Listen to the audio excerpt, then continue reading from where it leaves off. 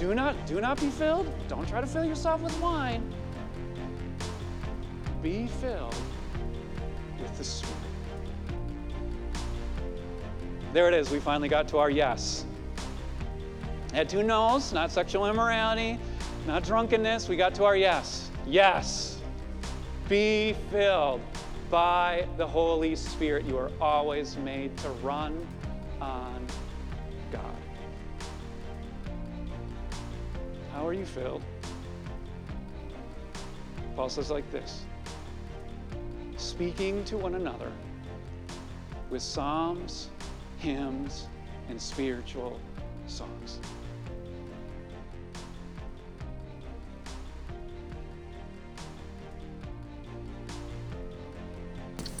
The following is a sermon from Peace Lutheran, a church located in downtown Aiken, South Carolina.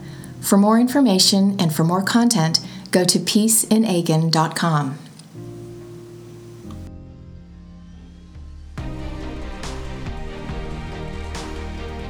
Here in the book of Ephesians, and we've made it all the way here to Ephesians chapter 5, and the Apostle Paul has this teaching for us today. Powerful lesson. He writes, "But among you there must not be even a hint of sexual immorality, or of any kind of impurity, or of greed, because these are improper for God's holy people. Nor should there be obscenity, foolish talk, or coarse joking, which are out of place, but rather thanksgiving. For of this you can be sure. No immoral, impure, or greedy person, such a person is an idolater, has any inheritance in the kingdom of Christ and of God. Let no one deceive you with empty words. For because of such things, God's wrath comes on those who are disobedient. Therefore, do not be partners with them. For you were once darkness, but now you are light in the Lord. Live as children of light. For the fruit of the light consists in all goodness, righteousness, and truth. And find out what pleases the Lord. Have nothing to do with the fruitless deeds of darkness, but rather expose them. It is shameful even to mention what the disobedient do in secret. But everything exposed by the light becomes visible, and everything that is illuminated becomes a light. This is why it is said, 'Wake up, sleeper, rise from the dead, and Christ will shine on you.' Be very careful then how you live, not as unwise, but as wise, making the most of every opportunity, because the days are evil. Therefore, do not be foolish, but understand what the Lord's will is. Do not get drunk on wine, which leads to debauchery. Instead, be filled with the Spirit, speaking to one another with psalms, hymns, and songs from the Spirit. Sing and make music from your heart to the Lord, always giving thanks to God the Father for everything in the name of our Lord Jesus Christ." This is God's word.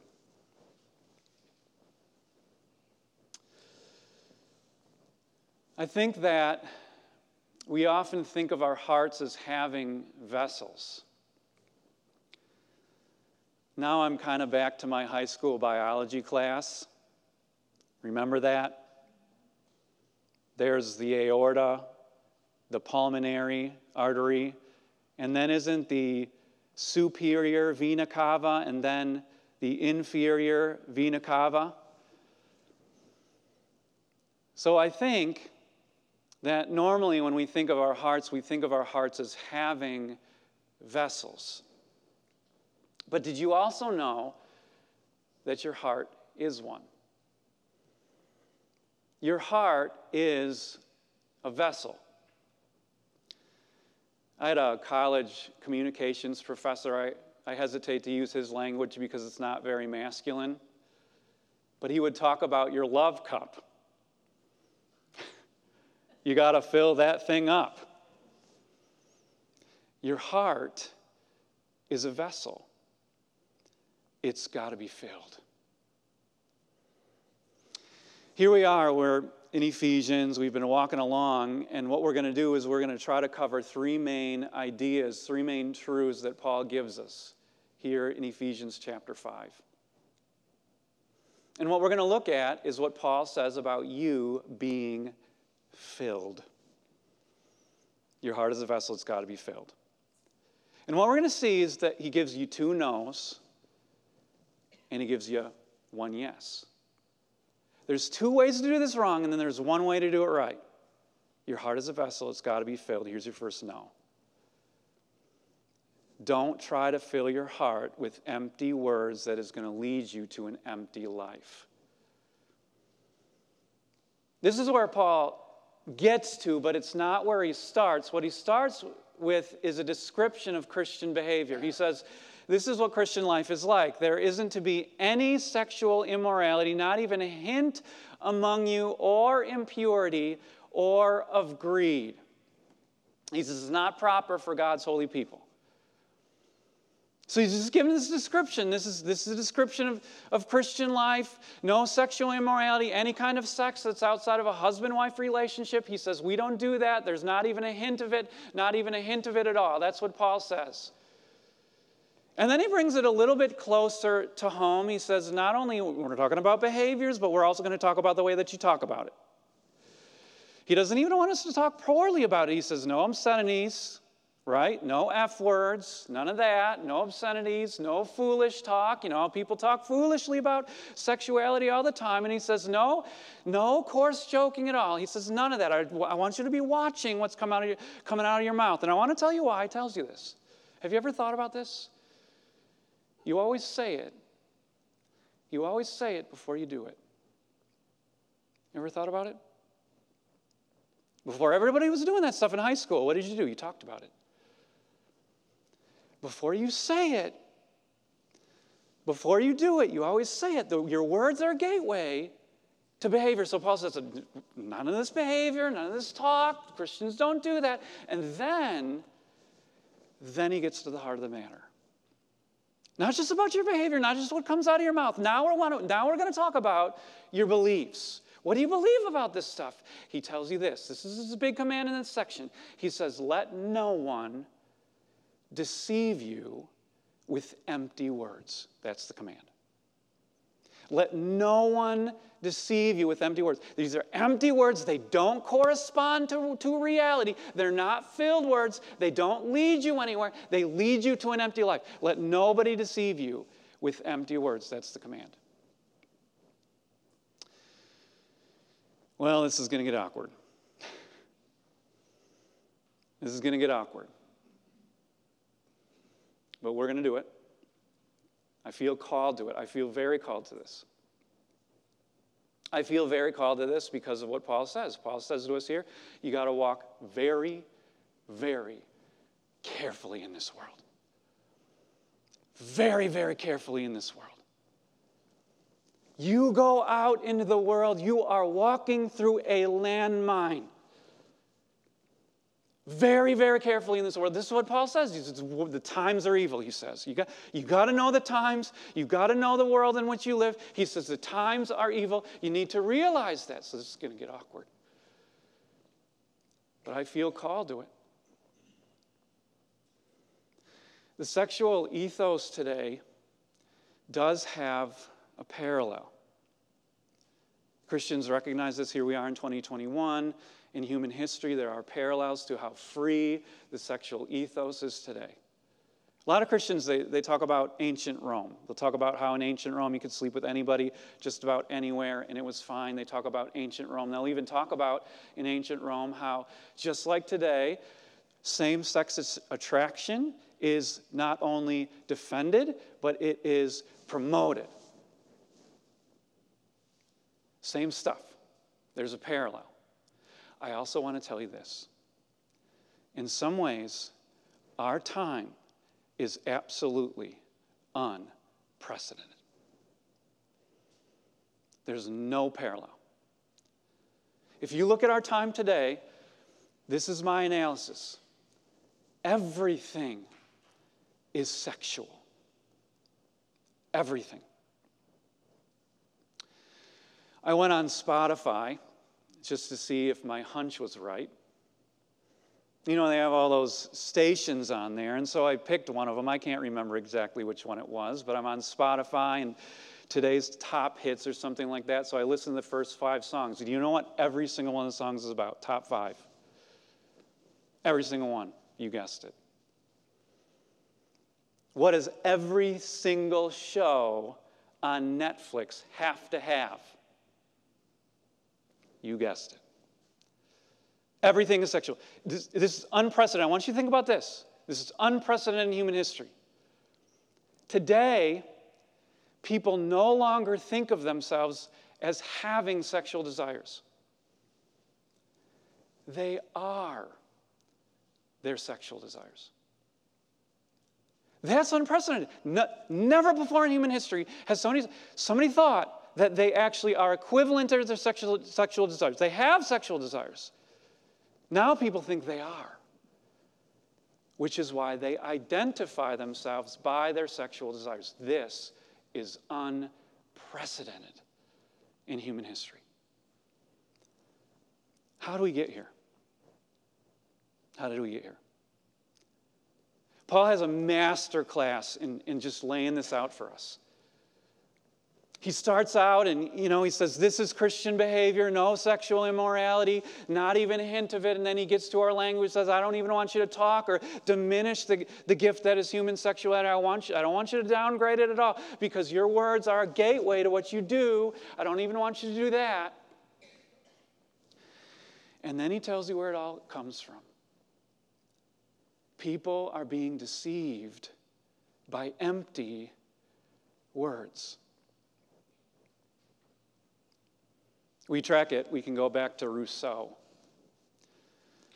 Rousseau was one of the first major thinkers who came along and said, you know what the real problem is in life? This is the reason why I do bad things. The reason why I do bad things is because of institutions and the people around me. They're what's wrong with the world. If I could just do what's inside me, everything would be right.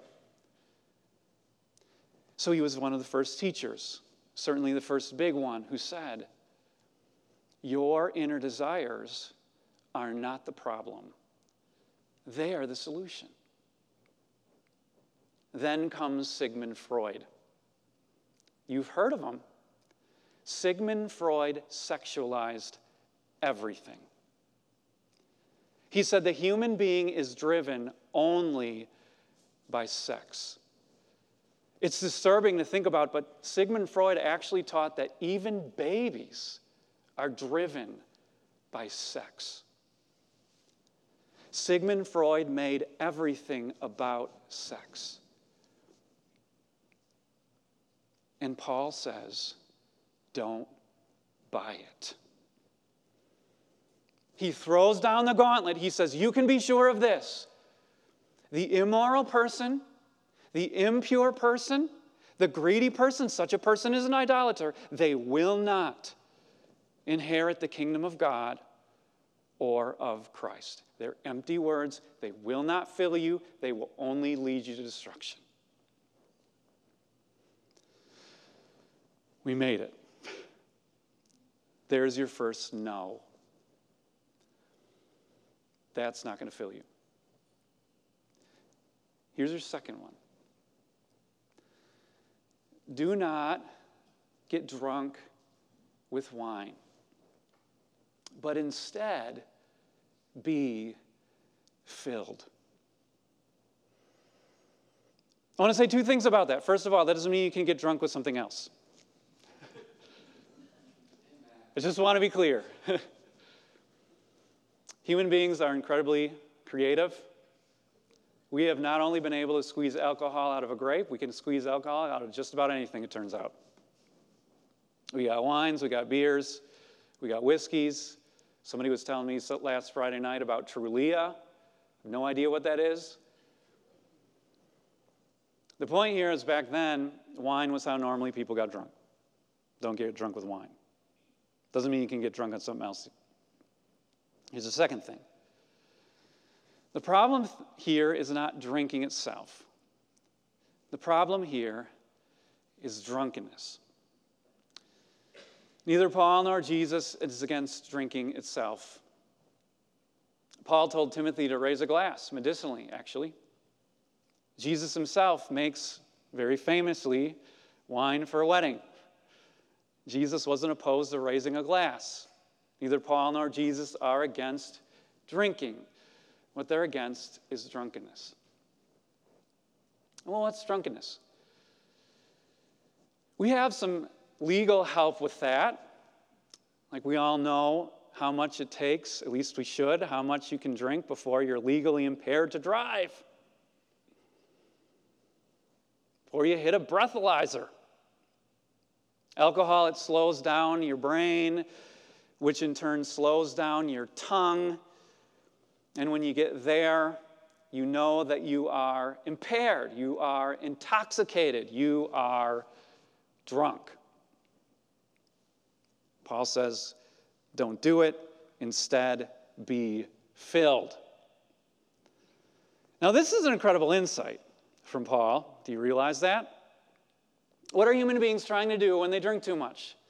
When they have that extra splash of Chardonnay, what are they doing it? They're trying to be filled. It's exactly what you're trying. When you get that extra whiskey sour that you really didn't need, you are trying to turn that inner frown upside down. That's what you're trying to do. You are trying to be filled. And Paul says, it doesn't work. It doesn't lead to you being filled. He says, here's what it leads to. It leads to debauchery. What is debauchery? Debauchery is profligacy. It's looseness. You are looser with your words. You are looser with your sexuality. You are looser with your anger. I was thinking about this week, and when I started thinking about it, I started seeing it everywhere. Everybody knows this. I got a text from somebody earlier this week. This person was talking about what happened when there was drunkenness. Somebody was blabbering out some words, and they destroyed their friend, and they destroyed the relationship. And then I was Thursday night at the guys' dinner. We were at this wing place, and I noticed that one of the wings they coat it with vodka and ghost peppers, and I said, who thought of that? And they said they must have been drinking. So we always say, they must have been drinking, because that's what happens when you drink too much. It doesn't lead to you being filled. It leads to debauchery. It leads to all kinds of craziness. Paul says instead, be filled. Do not be filled. Don't try to fill yourself with wine. Be filled with the Spirit. There it is. We finally got to our yes. I had 2 no's, not sexual immorality, not drunkenness. We got to our yes. Yes. Be filled by the Holy Spirit. You are always made to run on God. How are you filled? Paul says like this, speaking to one another with psalms, hymns, and spiritual songs. It's real practical. You sing to each other. How does the Spirit move? How does he move? How does he minister? How does he minister to you? How do you minister to other people? How does this work? You got to sing. You got to be sung to. You got to sing. That's how it works. Real practical. Here's what that means. You actually have to sing, y'all. Even if it means off key. You got to get in there. You got to do it. You got to sing. You know what else it means? You got to be here to do it. We're talking about congregational singing, right? You got to be here to do it. You can't do that on Zoom. I've never seen congregational singing on Zoom. It doesn't work. You can't do it. You got to be here. It's practical. Got to be here. I want to tell you something. I want to give you witness to this. It really does work. My best spiritual moments are always here. And they always happen on Sunday morning. Always. I think that's remarkable. Because when I come to church, I'm not particularly in a receptive position.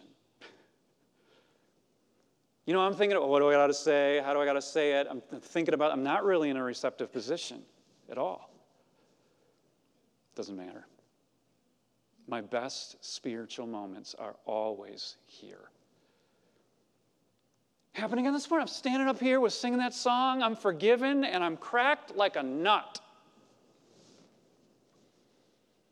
It works. I'm hearing the voice of somebody behind me singing off key. It doesn't matter. I'm forgiven. Just cracked like a nut. It makes perfect sense to me. I don't mean to try to explain the mystery of the Spirit. I can't do that to you. But I can say this. It makes perfect sense to me. People who study how messages are persuasive have said for thousands of years now, this is what makes a message persuasive to the human soul. 1, it's got to have the right logos. It has to have the right content. 2, it's got to have the right pathos, the right emotions behind it. 3, it's got to have the right ethos. You have to have the right person and integrity behind it. That's what makes something persuasive. It makes perfect sense. Because think about what you have with music. The right emotion. And think about what you have when you sing the Word of God. You have the right logos. You have the right content. And think about when you have the people that you know and that you trust singing that stuff to you. You have the right ethos. It makes perfect sense to me. This is how you're filled. You want to get up tomorrow morning without a headache, without a hangover, without thinking about all the stuff that you did that you regret? Not Merlot. Congregational singing.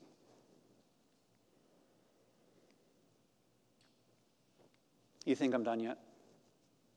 Oh, you should know better than that. I'm just getting started. I've been sitting on this verse for 4 years. 4 years.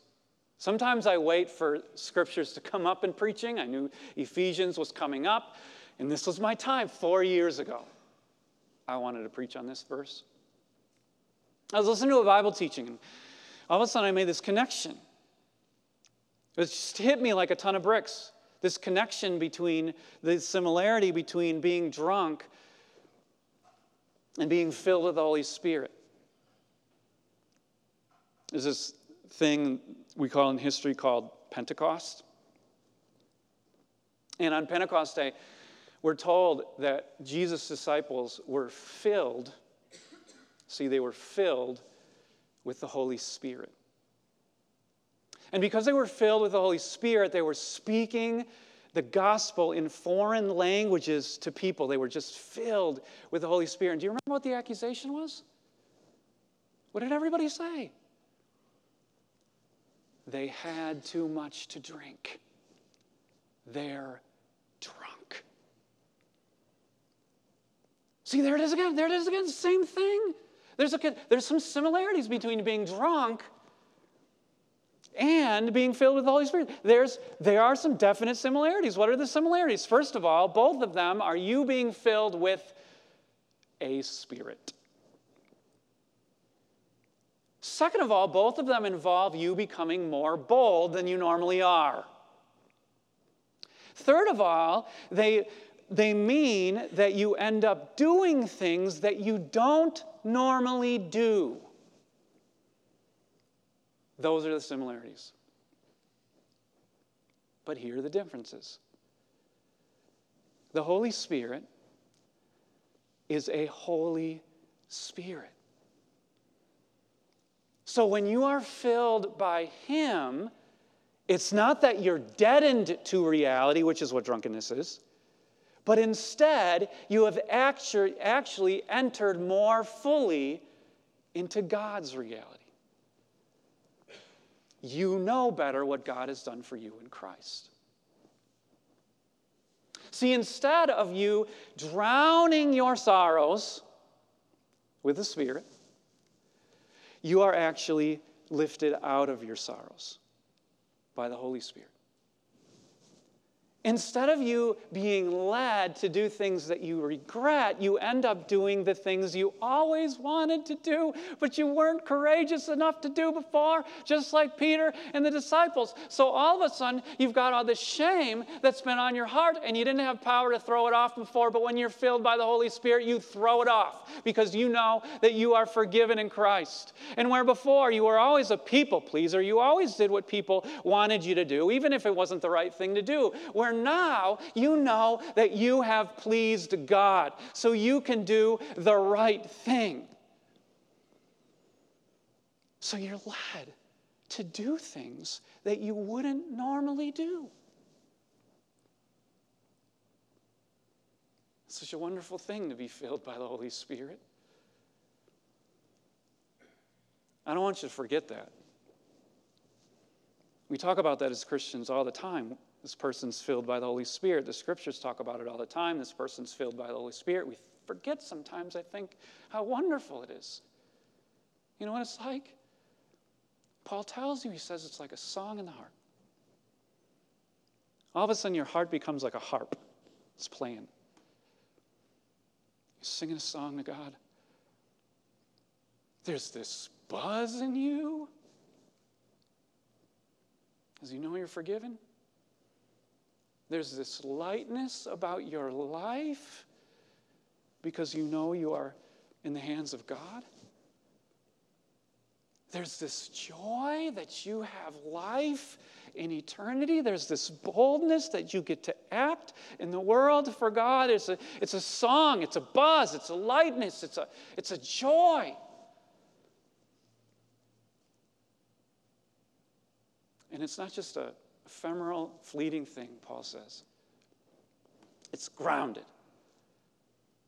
We Christians always, always, always give thanks to God the Father for everything in the name of Jesus Christ our Lord. It was 6 weeks ago now when we started this sermon series in Ephesians. Maybe some of you remember that sermon. And that sermon was a different kind of sermon. Because the only thing I did in that sermon is I talked about God and I talked about Jesus. That's it. That's it. Talked about God and Jesus. It's a little different than today. Talked about drunkenness and sexuality and the Holy Spirit, God and Jesus. But the first one I just preached, God and Jesus. And I told you some things. I told you, first of all, what you have in heaven. Paul says every spiritual blessing in Christ. Every single one. Redemption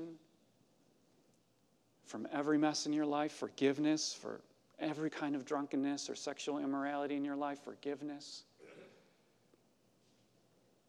Every spiritual blessing in Christ. Not some spiritual blessings in Christ, not many spiritual blessings in Christ. You have every spiritual blessing in Christ. You are the children of God. So I told you what you have in heaven, and then I told you what you have on earth. A God who is working for you in your life. What God plans, God does. What God desires, He gets done. Paul says everything must conform to His will and His plans. And we know what His plans are. He has predestined you. He has chosen beforehand to get you to God's side.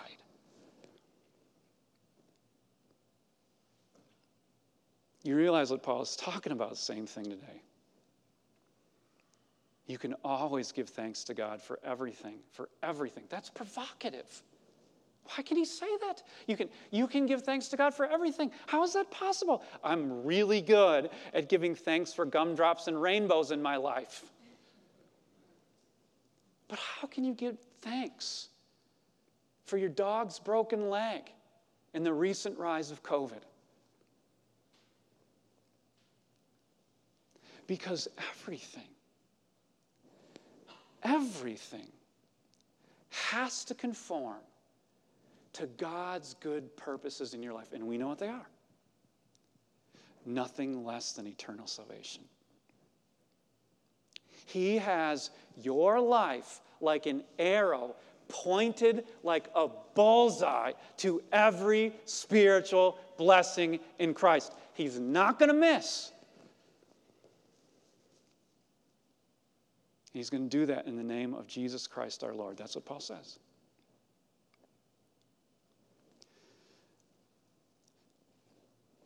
I preached that a few weeks ago, 6 weeks ago actually. I remember how much joy I had when I preached it. I was so happy to be able to make those gospel claims in your presence. I remember somebody came out of church and they tapped my arm and they just had to hit the exits because this person had tears in their eyes, and this person just said to me, "It's a good Sunday." Boom, hits the exits. Later that week, I'm talking to somebody who watches our services online, and there's this family, and the family was telling me about one of the little girls in the family. She listened to those truths. She said, listening, that she cried happy tears. They had been filled. That's what we're talking about today. Your heart is a vessel. It needs to be filled with God, the Father, who is the heavenly hound, who hunts you down till he's found you with his word. With Jesus, who you cannot out-sin,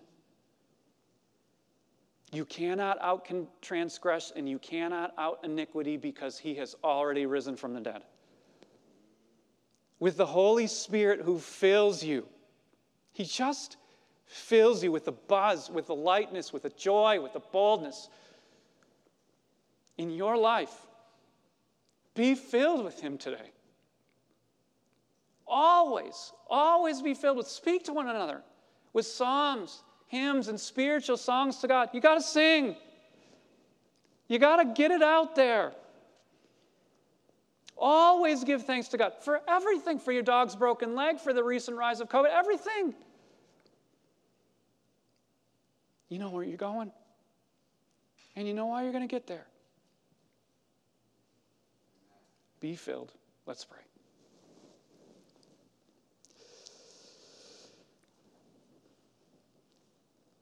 We thank you, Holy Spirit, that here in your church, you still move. You still minister.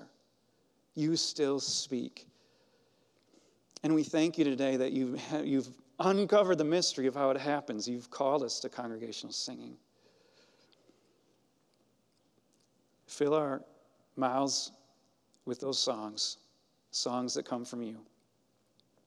But also, Lord, fill our hearts through this ministry that we carry out. It's through Jesus, who we sing about, that we pray. Amen.